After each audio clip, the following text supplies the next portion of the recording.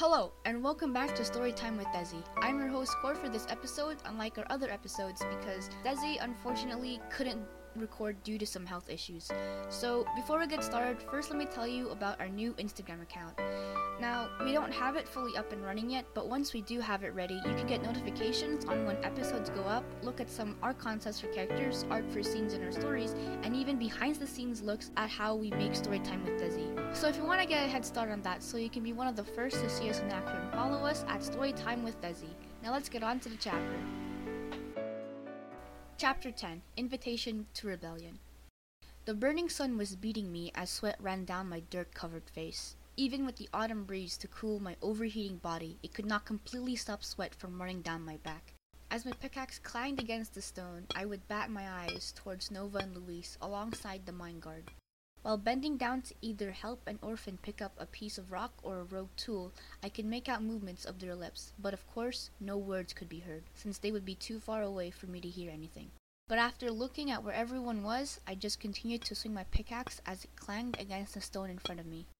The sound of metal against stone grew louder, emphasizing in volume that the sound of stone meeting metal overcame my hearing, taking over my thoughts until they drifted off to the discussion of just a week ago. Nova had stomped her foot against the hard stone beneath as she leaned forward towards Luis. "Have you gone mad?"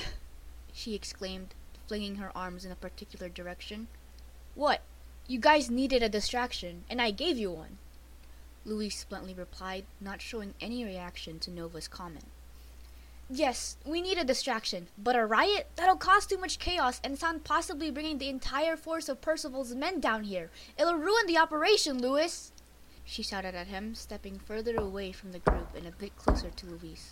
But now, Luis's face showed a bit of annoyance. Leaving his post from before, Luis walked closer to Nova, almost toe-to-toe. "So what if it does ruin the operation, huh?" he replies, shocking Nova. She loosened her hardened gaze to Luis. Well, nothing. If the plan goes south, it goes south, and there'll be nothing that we can do about it. That doesn't just go for my idea, it goes for this entire operation. If so much as a little slip-up happens, then all of this would have been for nothing," Luis says, almost looking eye to eye with not just Nova, but all of us, showing the leadership that his lackeys respect and the intimidation the rest of us fear. "So if you want a chance for this plan to work, then why not pull all the stops? Show them that we have nothing left to lose." Luis finishes his little speech, leaving us all in silence. Breaking the silence with footsteps, I walk up to Nova, placing my hand on her shoulder. "Nova, maybe Luis is right. We need to try everything we can to get out of here. Even if some may not make it out, we have to at least try." I try to comfort Nova best I could with what I said, but I'm not sure if it did much to help her calm down. Nova didn't give any reply, but instead just softly nodded her head. I then looked behind us to Gilbert and the others.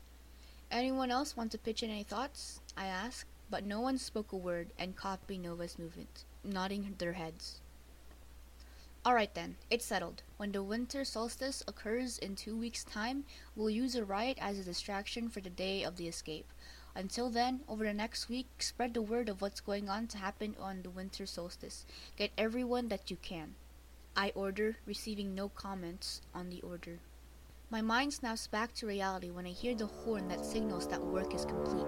Throughout the fosse, the clanging of pickaxes and shovels can be heard as they are dumped onto the ground, and orphans retreat into the caverns that surround the fosse, escaping to the bitter cold of the winter breeze fast approaching.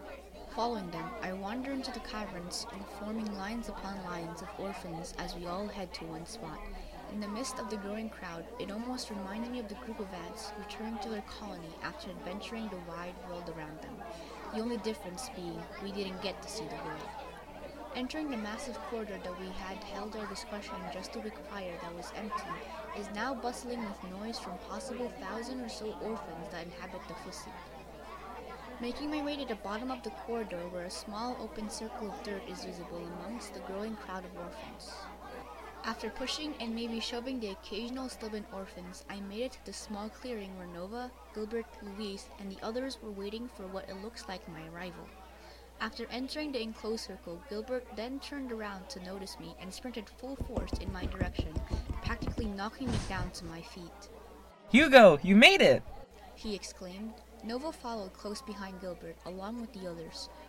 Two of the mine guards came over to help me back up to my feet after Gilbert released me from his surprise attack hug, while Nova just stood still holding a fist to her mouth, trying not to laugh.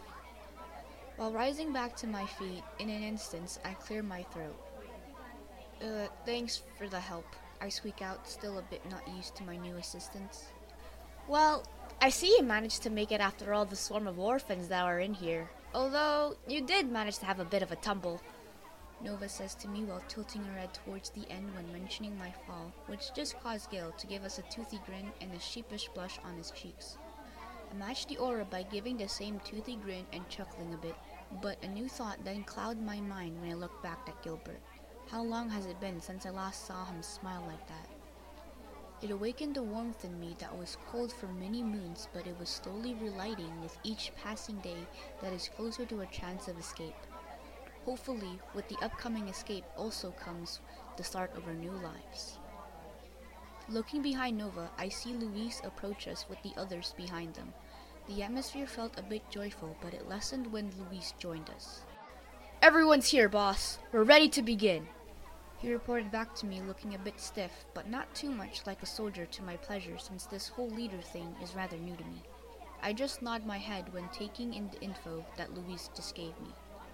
"Then let's get started. Luis, if you would get their attention?" I asked Luis while pointing my finger towards the children that surround us. Luis's cheeks tug at his lips, forming a small grin as he walks forward a bit past me whilst cracking his neck. "Attention!" he shouts, sounding like a drill sergeant as his voice echoes in the corridor, silencing the once bustling cavern with the voices of orphans as is silenced by Luis's command. "Thanks, Luis," I say as we step back from the spotlight and switch places with me as he stood in a spot where he was. But as I step up and look at the maybe 1,000 pairs of eyes staring down at me, I felt my heartbeat speeding up and taking over all my senses. My breathing irregulars and becomes heavy, with my vision blurring and nothing but my heartbeat is heard. I felt almost like passing out. My breathing irregulars and becomes heavy, with my vision blurring and nothing but my heartbeat is heard. I felt almost like passing out, and I would have were it not for the two hands being placed on my shoulders. The touch of them calmed me down, and without looking back, I was able to recognize them to be Gil and Nova. "Thank you," I whisper as I take a deep breath in and look back up to the massive crowd that looks down on me.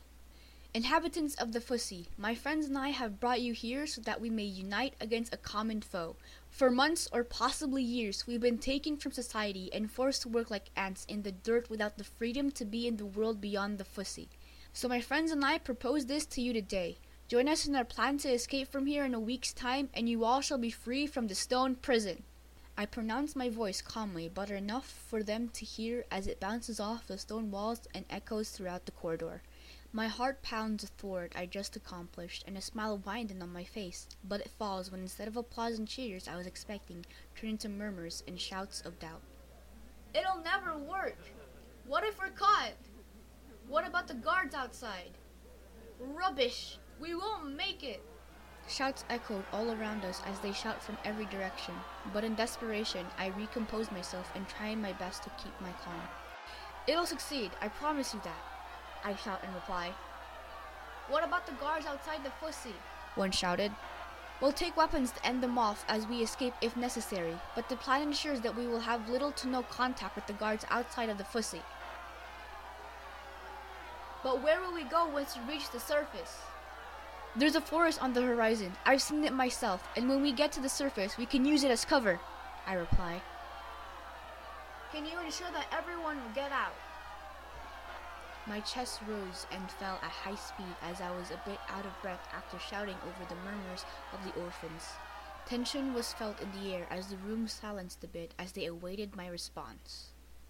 No, I can't guarantee that all of you will be able to escape," I reply, taking a big gulp of saliva as anxiety rose in my chest. After I gave my answer, a boom of noise rose back up in the corridor as orphans began to get more upset. "Then it's useless! We'll never escape! It's hopeless!" More and more shouts echoed around us, feeling like bullets as they were spat out. I felt suffocated. My breathing became heavy and fast-paced, my heart pounding in my chest.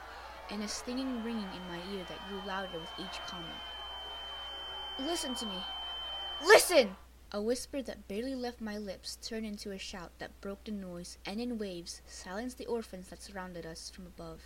Taking a few deep breaths, I recollect my mind. "Listen, I may not be able to guarantee that all of you will be able to escape, but it's better to try than be stuck here. Do you wish to continue to live your life like ants in dirt and be stepped on like insects just because of our origins?" Taking a breath to keep myself calm, I continue my speech. "Sure, we can stay here and sit till it's safe and try to leave, but we can never be sure that any of us will be released. So all we can do is try and escape of our own will so that we may live the lives we deserve as humans, as children. So tell me, will you accept not just invitation for freedom, but my invitation of rebellion to break free from those who step on us and bite back?" I shouted, finishing my speech. Falling back a bit, I hear nothing but silence. My chest falls heavy from my sore voice. Cold sweat falls from my brow to my cheeks as no words were exchanged, but mere silence. Thump, thump, thump. Stomping is heard, and I look back behind me to see Louis stomping his right foot on the ground beneath him. Saying nothing, he just stares at me as he continues the act, then turns his attention towards the audience above. A few moments later, Gilbert and Nova copy Louis's action, joking his stomping in sync. After looking at them for a bit in confusion, my attention is ripped from them as I hear stomping all in sync above me toward my right. Then more stomping is heard to my left but louder, then from behind me, then in front, then to the right, and until I knew it, all of the corridor was synchronized with the same type of stomping. The echoes of the stomps bounced all around us as a beautiful song that no one but us were able to hear, and listening to them, I felt my heart warm from their sounds. Letting out a wide smile and a small chuckle, I knew what it was meant. They accepted my invitation. Well, that was it for Chapter 10 of Meadow Plague. I hope you enjoyed it, and before leaving, don't forget that if you like what we do, you can support us on our Patreon. By selecting one of our tiers that range from $3 to $9 a month, you can get access to bloopers, sneak peeks, early access, and even digital copies of our stories, so that you can read them at your own pace or read along with the podcast. And speaking of podcasts, don't forget also that you can find our podcast on Spotify, Apple Podcasts, Google Podcasts, and everywhere else you can get your daily podcasts. Well, this has been great, and I'm your host, Cor, and we'll see you next upload.